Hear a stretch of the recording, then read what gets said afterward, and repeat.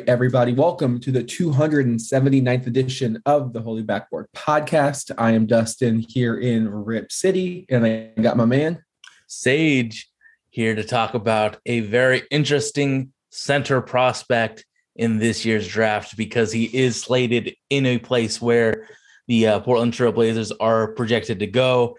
We had to talk about him. He is a very interesting prospect. And if you're tuning in, it's Sunday. You're like, hey, where's my regular Holy Backboard? Well, it was a short week for the Blazers. There is no Portland representation at All-Star Weekend. There are a lot of prospects we need to discuss. So we thought, why not throw in a bonus Future Friday on a Sunday for you? Because we are going to have to start getting really picky on who we feature, because before you know it, it'll be Combines time, March Madness, and draft will be right around the corner. And so there are a lot of prospects where Portland could potentially have 2 picks. They could have as many as 4 picks. They have 2 second rounders and 2 first rounders at the moment. So there are a lot of players to look at, and you really have to cover Jalen Duren. Like, he is right now considered the top center prospect in the NBA draft. He is a center from the University of Memphis, 6'11", 250 pounds, with a 7'5" wingspan. He was a 5-star class of 2021 by Rivals. He reclassified so he could be part of the class of 2021. His Memphis bio says he was basically the prospect, the number 1 prospect. I don't know how accurate that is, considering Chet Holmgren and Paolo Banchero were part of that. But regardless, one of the blue chip of all blue chip prospects. He was a 2022 preseason American Conference Rookie of the Year. He's a 2022 preseason All-American Conference first team as a freshman. There wasn't a lot in terms of his bio on the Memphis site, so I don't know much about his family. However, through 19 games for the Memphis Tigers, Jalen is averaging 11.4 points, 7.7 boards. He is shooting just a blistering 63.6% from the field. He does not shoot threes, 0% from downtown. He is inaccurate from the line, shooting 58.5%, but he will give you 2.2 blocks, 0.7 steals, does that in 25 minutes per game, and he has a player efficiency rating of 23.9. At the moment, Memphis is 15-8, which is 3rd in the American Conference. They've had really big wins against Alabama, who was number 6 at the time, and they defeated Houston, who was number 6 at the time as well. And that was Houston's first home defeat in over 2 years. So that was a really strong win for that Memphis Tigers team. And this will be a little bit different of a Future Friday, as Sage alluded to on our last episode, which featured Walker Kessler and Tari Eason, in that the YouTube channel that we used to go to for full entire games was taken down. So unless we're able to catch a team in the moment, we're having to fall back on scouting videos, which could range between 10 to 15 minutes, or slimmed down clips. So there were 2 games we watched. I think they averaged somewhere between 22 minutes. So you don't really get to see any of the lows. You're really only seeing them when they do well. So you really have to mix what your eyes are seeing, what you're seeing on tape, and what you're seeing in these scouting reports, because those kind of go into a deeper dive of where the weaknesses are. But Sage, what were your initial thoughts when you saw Jalen Duren? So also adding into the clips that we watched from Matthew Love's Ball, you can't really see defensive plays because most of the clips are offensive baskets. So you have to really digest very small portions of the game and think, okay, I can make a very bad, educated guess because I don't see much. So luckily for me, or unluckily, because Memphis is a very difficult team to watch, I've watched a few Memphis games and have some notes written down about it. But I mean, I think before I talk about the goods, you have to talk about this Memphis team. They don't have a real point guard, and they don't do what's best for their blue chip talent. Dustin, what would you say his offensive role will be? A pick and roll guy that finishes at the rim at a very high clip and might pass? His offensive role is prime DeAndre Jordan. You're catching lobs and maybe putbacks. Like so guess how much pick and roll that the Memphis team runs. It's 20%. Their best player is a pick and roll dunker, and they only run the offense 20% from pick and rolls. And I know that they don't have a point guard, so it's a lot harder to do pick and roll, but you got to do something to get this athletic freak the ball. So yeah, it's really hard. I think project bigs are the toughest types of prospects to scout and kind of project to the NBA level when all you have is college tape to go off of. I go back to Andre Drummond. Yeah. And again, this was 10 years ago where he still had a role in the league. He looked at times unenthused, unmotivated. Well, he wasn't getting the ball. They weren't running any set plays for him. He was getting either lobs or offensive rebound and putbacks. And so there was a lot of talk when Drummond slid on draft night. And I think he went like 9th or 10th.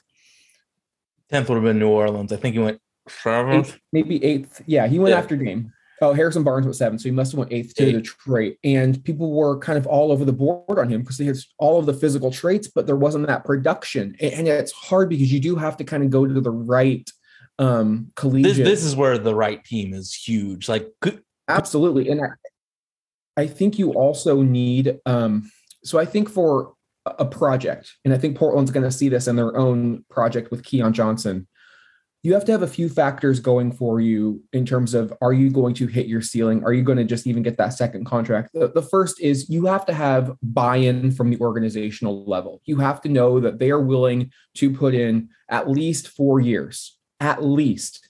And you have to go with the good and the bad. Like you have to let these players play through some of their mistakes. You have to also know when it's time to sit them on the bench and have them watch from the sidelines. You have to have a really strong vet who is into mentoring. I think one of the reasons Damian Lillard was so productive his rookie year in Portland was he had a lot of buy-in from not only Terry Stotts, but if you remember, Earl Watson wanted to be a head coach, and he was the third string point guard, and Terry allowed Earl Watson to kind of run some practices and kind of get his feet wet before he went into coaching. So Dame had not only Ronnie Price, who had been around the block, but he had Earl Watson. So you need a vet who is not going to feel threatened by the drafting of Jalen Duren, who is going to be there and kind of take him under his wing and show him the ropes and let him know, this is how it's done, not only on the court, but how it's done off the court. We got to get our diet right. We got to get our workouts in. I mean, this is, you see the biggest thing with young players. I mean, you go back to Derrick Rose. I think Anthony Edwards had the same thing. They just want to eat their candy. Like that's just what they're used to, that their bodies can eat whatever. But as you get a little bit older, you have to be really mindful of what you're putting in your body because you have to stay at this peak elite athletic condition. So you have to have, just a huge amount of buy-in in terms of the resources you're putting in, the time, the people. Everything has to go right to get a player who is a project. Like I was texting, I was like, he's cookie dough to me. He's raw. You can see what it can be, but it's really raw right now. You can't expect to draft him and start Jalen Duren day one. Like he's not only he's the 2 years from being 2 years away type of prospect. And when I think of a prospect at the big level where it worked was Jermaine O'Neal. And Jermaine was drafted right out of high school, skinny, extremely raw, but you saw the talent, and he was able to really blossom underneath some solid bigs and Brian Grant, Rasheed Wallace, Arvydas Sabonis, and he was killing those dudes in practice. It took him 4 to 5 years before he reached, most improved player level. And then he went to all-star level, and then he went to MVP candidate. So you just have to really understand what you're getting yourself into. If you're trying to win now, this is not the prospect for you. If you're trying to take the best possible player with the best possible ceiling, he's got to be up on your list. Absolutely. I mean, so I remember you saying that Tankathon or ESPN had him at 6'11", but when he did the FIBA pre-draft measurement, or not pre-draft, but the competition, they did the measurement, he measured out at 6'9". So I kind of think that he is actually 6'9", because when you look at post ups, and I think there was one in the Bama game where he posted up and just got put in jail because he's so much shorter than a normal center. But the things that make up for the lack of size is that his wingspan's incredible, like you said, the vertical leap, and then he is just legitimately a unbelievable athlete. Again, like he can't show off how good of a pick and roll guy is because of the offense, but when you watch him roll to the hoop, set some hard screens, he slipped a few screens in that Houston game where it was just like a slip and just ran to the hoop and blammed it. You see the potential of him just as that pick and roll roller, dunking it on everybody. I mean, his offense is limited because of the team that he is on, because he's on a team with no playmakers and no real shooters. It's just athletic freaks playing basketball. So it's hard to get to see what his process is on the court, since it's so not made to benefit him. I've seen like some really good on the roll passes. They were slower than I would like, but he hits guys in traffic and can play make a little bit. So I think that there's potential of him being like a DHO operator. There are things that he does offensively that is just so exciting. But do you have anything on the offense that you'd like to add, or can we go into the defense, which I think the tools there is what makes me very excited for him? Yeah, I don't. When you project Duren, he's not going to be an all-world center, just because I don't think he's ever going to be offensively what you want out of a MVP all-star type of center. He's going to be a lob threat and a rim runner and a guy around the basket.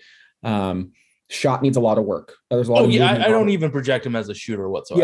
Yeah, so that's when I mentioned Jermaine O'Neal, like I don't think that's his ceiling. I don't think he has the touch that Jermaine had, or even the form. I mean, when I say he's raw, he's incredibly raw. Like that's when you're wondering, like, well, how can a player be so raw and be like the top 2 or 3 high school player in the nation? Well, he's just bigger, quicker, stronger, faster than everyone else. You know, if you want to look at a floor, it could be Cliff Alexander. Cliff Alexander was the absolute number 1 player coming out of college. Didn't get to play at Kansas. You know, everyone was raving about him when he came to Portland. Chris Kaman saying he should have been a first-round pick. He didn't do anything. Like, he was just bigger than everybody else in high school, so he was dominating.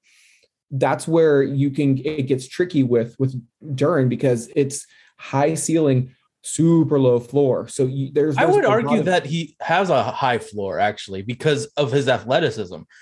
You know, Moses Brown is going to get a job. Nerlens Noel is going to get a job. He's going to stay in the NBA for a while, just because teams are going to, if he hits his floor, teams are going to bet on the tools and the athleticism. I would argue that he's not going to be Cliff, because yeah, he is bigger than everybody, bigger and stronger, but he's also really fast and athletic too. If he bottoms out, you know that teams are going to continue to offer him contracts. I don't know. I think you're a little bit higher on Duren than I am. Oh, I think I'm absolutely higher on Duren than you. I think of a Willie Cauley-Stein coming out of Kentucky, and he got taken in the lottery. A lot of similar tools, had a lot of the measurements you wanted, but I don't know what it was, but it never worked out for Cauley-Stein, and he got booted from Mavericks. You know, he did stay around a while, so maybe his floor isn't quite Cliff Alexander, but I don't think it's much higher. I think he's a prospect that he can get a GM fired for passing on him, and he can get a GM fired for taking him. But you mentioned the offensive side. Let's look at the defensive side, where I think there's a lot more reason to be excited about the prospect of drafting a Jalen Duren type of player. And, you know, we just discussed, I think, 2 really high-level defensive players last time in Walker Kessler of Auburn and Tari Eason of LSU, who I think have a much better feel for the game. One thing that stood out to me with Jalen and really cemented the fact that he is a long-term prospect, he jumps at a lot of things. So his feel for the game's not there yet. He's going to be like 18, late 18, early 19 when he's going to be drafted. So super young, draft eligible prospect that probably needs a good summer league, probably needs to play with a good, solid veteran point guard, probably needs a veteran that's going to show him the ropes, because right now when I watch him, he's just relying on his athleticism, just pure athleticism. I don't think there's a whole lot else that's working for him right now. But I think it can get there. So that's where I don't see the shot blocking of a Walker Kessler's instinct is off the charts. I think Duren has to work on that. Where I see Duren's NBA potential and how he can stay on the floor is his ability to defend a modern day offense. I think he's got really good switchability. He's going to need to get better at that, but you see it. You see the athleticism. You see his ability to move laterally. I think once he learns the defense and learns help side on ball, you could really start to see some special things come from Jalen on the defensive side of the ball. Everything you said about him at this current moment is correct. Like, he doesn't know how to properly position himself in terms of making the correct weak side block. I would much rather try and teach him that than try to teach a ground bound center how to jump higher. The tools that he has is incredible. You mentioned his mobility. Like, I will admit that his hips are really high and slow, but the fact that he has such quick feet, it kind of makes up for the fact that his hips are stiff. I see him just blowing up plays with that athleticism, forcing the opposing point guard into mistakes. Like, the way that he moves and the way that he can defend in multiple ways, it's just so damn special. And one thing that I'm a huge fan of with bigs is using your hands defensively, especially on help side. I even put it in my notes. Miles Turner took 4 years to do what Jalen is doing already, using his hands. He doesn't have the best feel for the game, and I get that. That's important. But the way that his feet and hands and his ability to make up for his mistakes with that athleticism, there's gonna be a team that just falls in love with all of these tools. He might be the most toolsy player in this game. I don't see his peak defensively being Chet, but there are a lot of potential things that he can do on the floor that make him extremely valuable. The ability to do help side, the ability to switch on almost anybody. I don't think he's Bam level switchability, but he is very, very good in compared to everybody else in this league.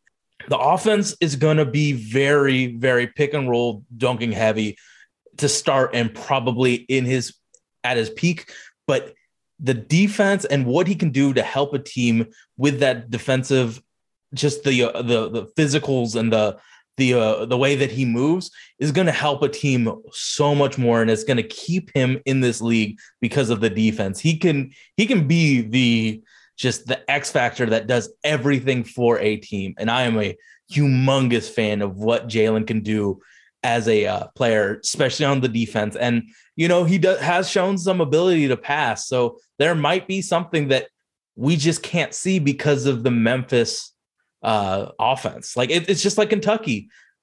He's pigeonholed into a skill set and can't show everything else he can do. I am a big fan of what Jalen can do for a team. And if that team has a young guard that needs somebody to be a pick and roll partner, I push him up my list quite a lot. I think it's all going to depend on where he gets drafted. Yeah. As I said earlier, the team has to have a plan in place for him. Like, you go to the Spurs or Raptors and you get that development and you've got that coaching staff and you got that front office, he'll be just fine. You go to Sacramento, you go to OKC. I actually like him in OKC because of the playmakers.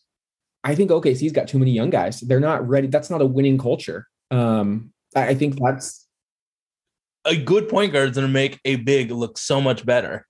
Yeah. And I think Josh Giddey's a fantastic point guard. I don't know what the Thunder, I think they've got too many young guys. I think they need more vets. So what I'm saying is I think he just needs to go where he can take his time and not feel rushed to, oh God, we just drafted this kid. We got to win now.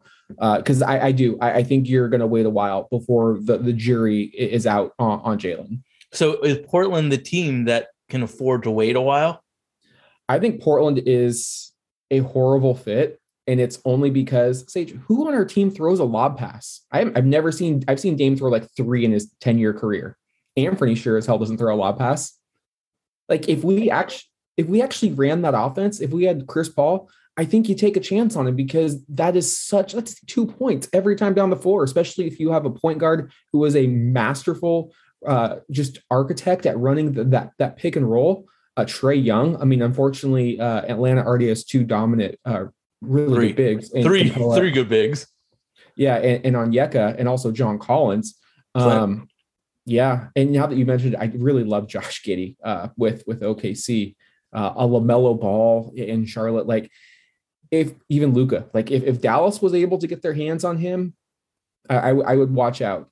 Portland, I just don't love the fit because we don't have that quote unquote pure point guard with good vision. I think you need someone that's gonna spoon feed Jalen and be like, make his life easier on the offensive end. He'll make your life easier on the defensive end. You need that symbiotic relationship where each is helping each other. And, on one hand, I think it would be fine because he could, back up Nurkic for, a couple more years. Nurkic is still like 26, 27, and then he'd be ready to kind of take the reins from that. On the other hand, I don't know what he would do for you on the offensive end with our guards. Our guards just don't know how they're allergic to throwing a lob pass. And I think that's the easiest way to get him going offensively. I think Dame can make it work. I have zero faith that Anthony can make it work. But if we said we're choosing Dame to build around for this next part of our franchise, and we had the dedication from Dame, I would feel much better about drafting Jalen because I know that those two could make it work. It wouldn't be seamless and beautiful, but they can make it work because of all the tools that he has. But do you think those timelines would match up? Though? No, I wouldn't. But yeah, so it's a tough prospect for Portland. Like, but if he was there with the New Orleans pick at like 11, 12, he's probably the best player available at that time. Yeah, if Portland gets 2 lottery picks and they're not able to package them and move up and you maybe get a guard with the first one, if he's there, like, I'm not going to complain if they pick him. I'm not certain if I like Walker Kessler more or not. Like I go back and forth. I think Kessler's the safer pick, and I really love his defensive instincts. Shot blockers like that don't come around very often, but I do see the potential and the reward in taking a player like Duren. And it's always easier to take a risk when you have multiple picks. You can also go a little bit safer. Portland does have 2 second-round picks, and we will be doing a second-round steals episode coming up shortly where we just, briefly discuss a list of our players that we would target in the second round. And the NBA has shown you can get really good talent in the second round, especially in more recent drafts. So if you have 3 or 4 picks, it's not really the worst idea to take a chance on a player with a high ceiling, especially a mobile defensive big that, the pick and roll is the most prevalent and difficult offensive set to stop in the NBA, especially with so many elite point guards, that if you have a big that can kind of anchor that and on both sides of the floor, really, run it to perfection and then stop it with, precision, that's going to give you, that's worth 5 to 7 points, maybe more every single night. They're on the floor. I had this in my notes. Jalen is what people thought James Wiseman was as an athlete. I think Wiseman has a better chance of being that Cliff Alexander where he's just bigger and stronger than everybody, but he didn't have the athleticism to like compete. I think Jalen is a better prospect than Wiseman and has the athleticism that will keep him in the league, whereas Wiseman's just huge. So what do you see? What do you need to see from Jalen, whether it's the rest of the season, at the combine? What do you need to see? I need to see what his real height is. So yeah, every site lists Memphis's bio, Tankathon, ESPN, everyone lists him at 6'11". Maybe that's in shoes. I don't know if that's true or not. I mean, he got his wingspan measured, I think, last summer, so he still could be growing, which is a crazy thing to think about. I mean, look at the Milwaukee Bucks when they took Giannis. He continued to grow. And that's if Giannis was at not at his weight, but if he was at his current height when he was draftable, he probably goes up 3 or 4 more spots. So there is definitely some vision that you have to have when you're drafting players. And if they're super young, you have to be able to see, okay, what are they going to look like 5 years from now? And to think about that, when Portland drafted Anthony Simons and Gary Trent Jr. in 2018, that's not even 5 years from now. But both of those players probably go top 10, top 15 in a redraft. So you have to think of a player like Clay and how can they be molded? And obviously they have to have their own motor and the will to improve. But with the right system and the right vets and the right, scheme and personnel, they can really kind of punch above their draft weight. And what I mean by that is like Anthony and Gary were taken late in the first round, early second round. That doesn't happen if there's a redraft. And same thing, when you make a pick, you want other teams to be like, damn, 4 years ago, why didn't we take that guy? Like Milwaukee, why did nobody take Giannis? Why did nobody take Rudy Gobert that late? Sometimes you got to take a swing and miss. Sometimes you got to take a swing and hit it out of the park, especially if you're a small market franchise and mobile bigs. There's a lot not to like, but there is a lot to love because what they do is so rare, especially in today's pace and space where you need defense. I mean, Portland's always going to have offense for days. You got Dame for however many years, then Anthony, like you're going to have offense. Josh Hart is a young player. You're going to have offense. What has been Portland's bugaboo since 2000? Defense. They've never been able to stop the other team, and they haven't really adapted personnel-wise to the modern NBA. This is a chance for them to do it. So I'm really torn, honestly, on Duren just because of what he doesn't do, but what he does do, and really what the finished product looks like. It's almost like you're playing Wordle, and you've put in 3 answers, and you don't have any yellows or any greens, and you're just like, shit, I don't know. I could get this. I could solve it. I could take a stab in the dark, or I could just flunk out. So it's really like a gambler. And if anyone says otherwise, I think they're kind of lying, because when there's a prospect like Jalen Duren, sometimes it's a coin flip, and sometimes it's if you're a small market team, I think it's worth it to risk that coin flip. I think the fact that we have a potential second first round pick is another reason why it helps. It helps a lot. I would feel much more scared if I only had, especially if you're Portland and you haven't had a first round pick since 2019, and this is like year one. That's really terrifying to take it on Jalen. But if you have 2, you only have so many rotation spots. Yeah, you can take a project. I mean, because if you get that first one and it's a player ready to go, fantastic. Then you can I think you'd feel so much better if we had Johnny Davis. Like, let's just say we scored Johnny Davis, and then you take a chance on Jalen Duren. I think I can't expect him to do much in college because the team just doesn't do anything to help him really. So you got to just expect him to stay even in college, and then during the combine and all of the pre-draft workouts, I think he's going to be the guy that skyrockets past everybody else because of the tools and what he shows. I think he is one of the best effort players in the NCAA. It's just that sometimes he makes some mistakes, but his athleticism covers up for it. So I'm almost there on him with our second first round pick. I think there are some things that I could see from him in college, especially on the defensive end. Like, don't jump as much. Like, can he start to show a little bit more improvement just with his discipline on defense? I think that's something that can be, he doesn't need teammates for that. That's all on him. Like, can he hold his ground on these pump fakes? Can he stay solid, continue to stay vertical? I can definitely watch out for that. But also at the combine, how tall actually is he? Mm-hmm. What is that wingspan? Has it grown? How are his shuttle numbers? Because he looks quick. Do those numbers add up? So there are little things, but it's really just going to be, are you ready to roll that dice? Are you putting all your money on black? Are you putting all your money on red? Like what are you doing? I'd be the one banging on the table for Jalen. I think you would be telling Cronin to chill. I'm indifferent on Jalen. I don't love him. I don't hate him. If we had only one pick, it would be an absolute no for me. But we have potentially two. So depending on what you do, like if you say you have 8 and 10 and you can't package those and get yourself one of those top 5 players in the draft. You get whoever lands to you at 8. If you want to roll the dice with him at 10, that's fine.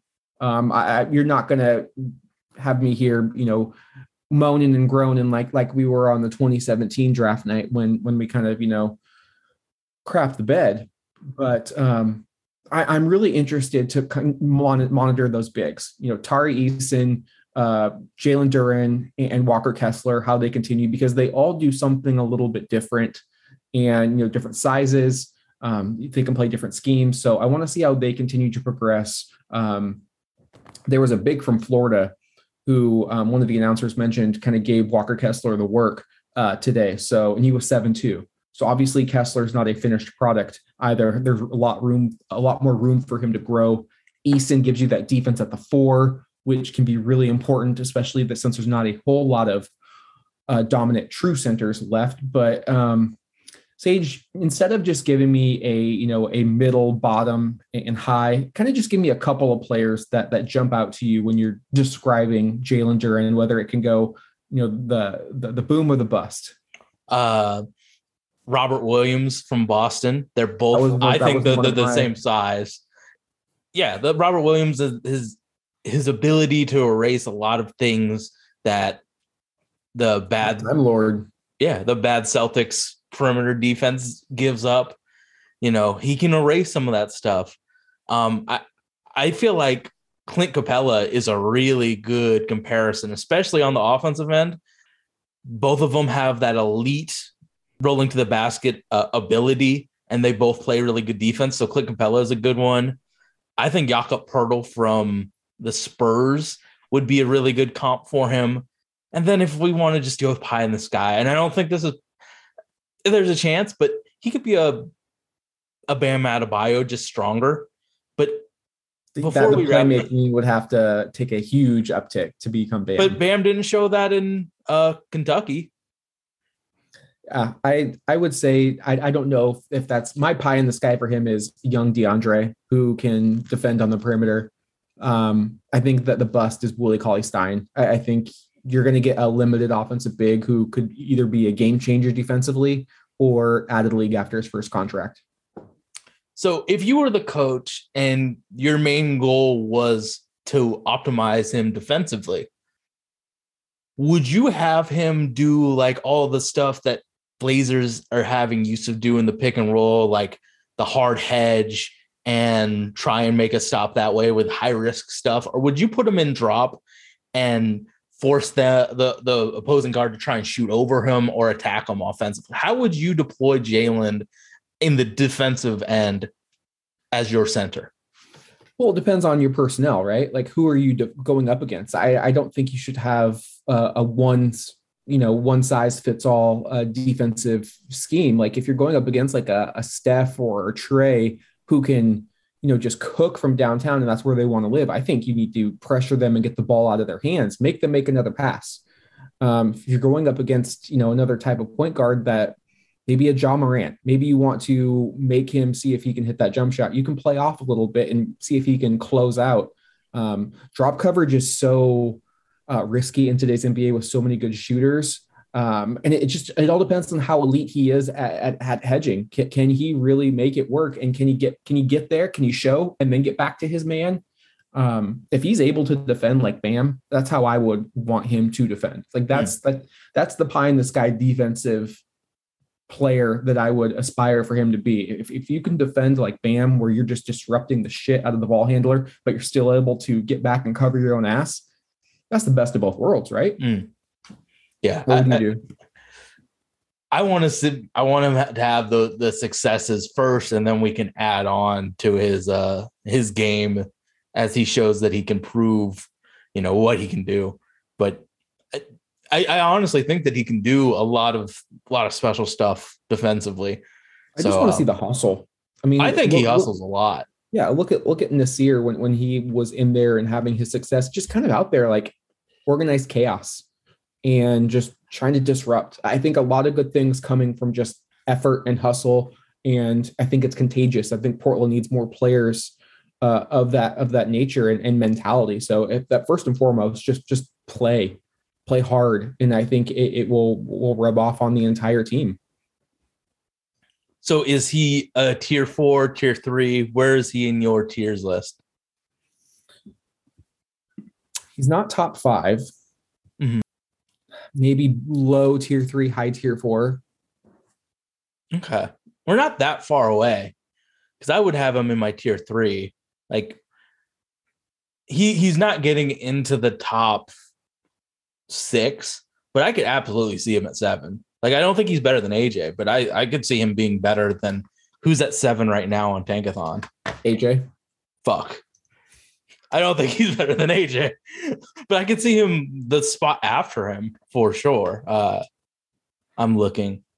Oh, I think he's much better than like Keegan Murray or Benedict or Brown. So I would have him at, I haven't seen Sharp, so I can't really decide, but I would have him after Johnny Davis and AJ Griffin on my personal board. Keegan had a really good game today. Really? Nice. Good for him. Yeah. He's also the recipient of not playing on a very talented Iowa team. It's tough in college, man. Like we saw Ben Simmons not even get LSU to the tournament, and that was a knock against him. We saw Anthony Edwards not get Georgia to the tournament, and that was a perceived knock on him. I've kind of removed that from my thought process on prospects, because it really does take an entire team. Like if you don't have any talent around you, it's hard to look good regardless of the level. So just keep that in mind when you watch him. Like really just see how he moves. I don't think he's going to blow your socks away offensively, but you have to project, like, how is this player going to look? Like this player is 18 years old, already got an NBA body. Get him with the right coaching, put him in a film room, a good big man coach. I think wherever he goes, he must have a good big man coach that is just going to teach him the ins and outs of the modern game. And Roy Rogers, if he goes to the Blazers, Roy Rogers is spending all of his time with him, especially on like the footwork and where to place his athletic body. Yeah, I would say low tier 3, high tier 4. Like there's some players I want to get to know more. Benedict Mathurin in Arizona hosts Oregon tonight on ESPN, so I'll definitely be watching that. I watched a little bit of Keegan Murray against Michigan. Had a chance to tie the game with a pick and pop 3, went in and out, but bounced back with a great road victory over Ohio State. I mean, he's really been picking up his play as of late, so that's another player that I'm going to continue to really watch on. And then on our Twitter for Holy Backboard, put out a poll. Like, what do you want to see the next Friday or future Friday player be? And I put there's Shaedon Sharpe, who's not going to play this year for Kentucky, but was the number 1 overall player in the class of 2022. He also reclassified. Keegan Murray, power forward from Iowa. Love how you say reclassified, by the way. Thank you. Patrick Baldwin Jr., lottery pick from Milwaukee, and AJ Griffin. We talk about him a lot. We did Paolo Banchero early, probably Duke's second best prospect. Duke is always on ESPN, so it's not a game that we really have to find an old clip of. We can just say, hey, Duke's playing UNC coming up. Let's watch that game. So we'll take that feedback into consideration. And can you see who voted for who? Or no, you can't. Thank God. Guess who I voted for? AJ. Yeah, obviously. Yeah, I just voted for AJ Griffin. I mean, if there's dealer's choice, I'm just gonna say AJ Griffin won. But thank you so much for listening. Do you have anything else, or do you want to wrap this bad boy up? That's good. All right. We're available on iTunes, Stitcher, Himalaya Podcast. Also, major shout outs to Brandon. He followed me on Twitch. Shout out to you. We had a really nice discussion about the Portland Trailblazers on my Twitch, twitch.tv/thesage. He wanted a shout out, and you got it. Thank you for the sub. Peace.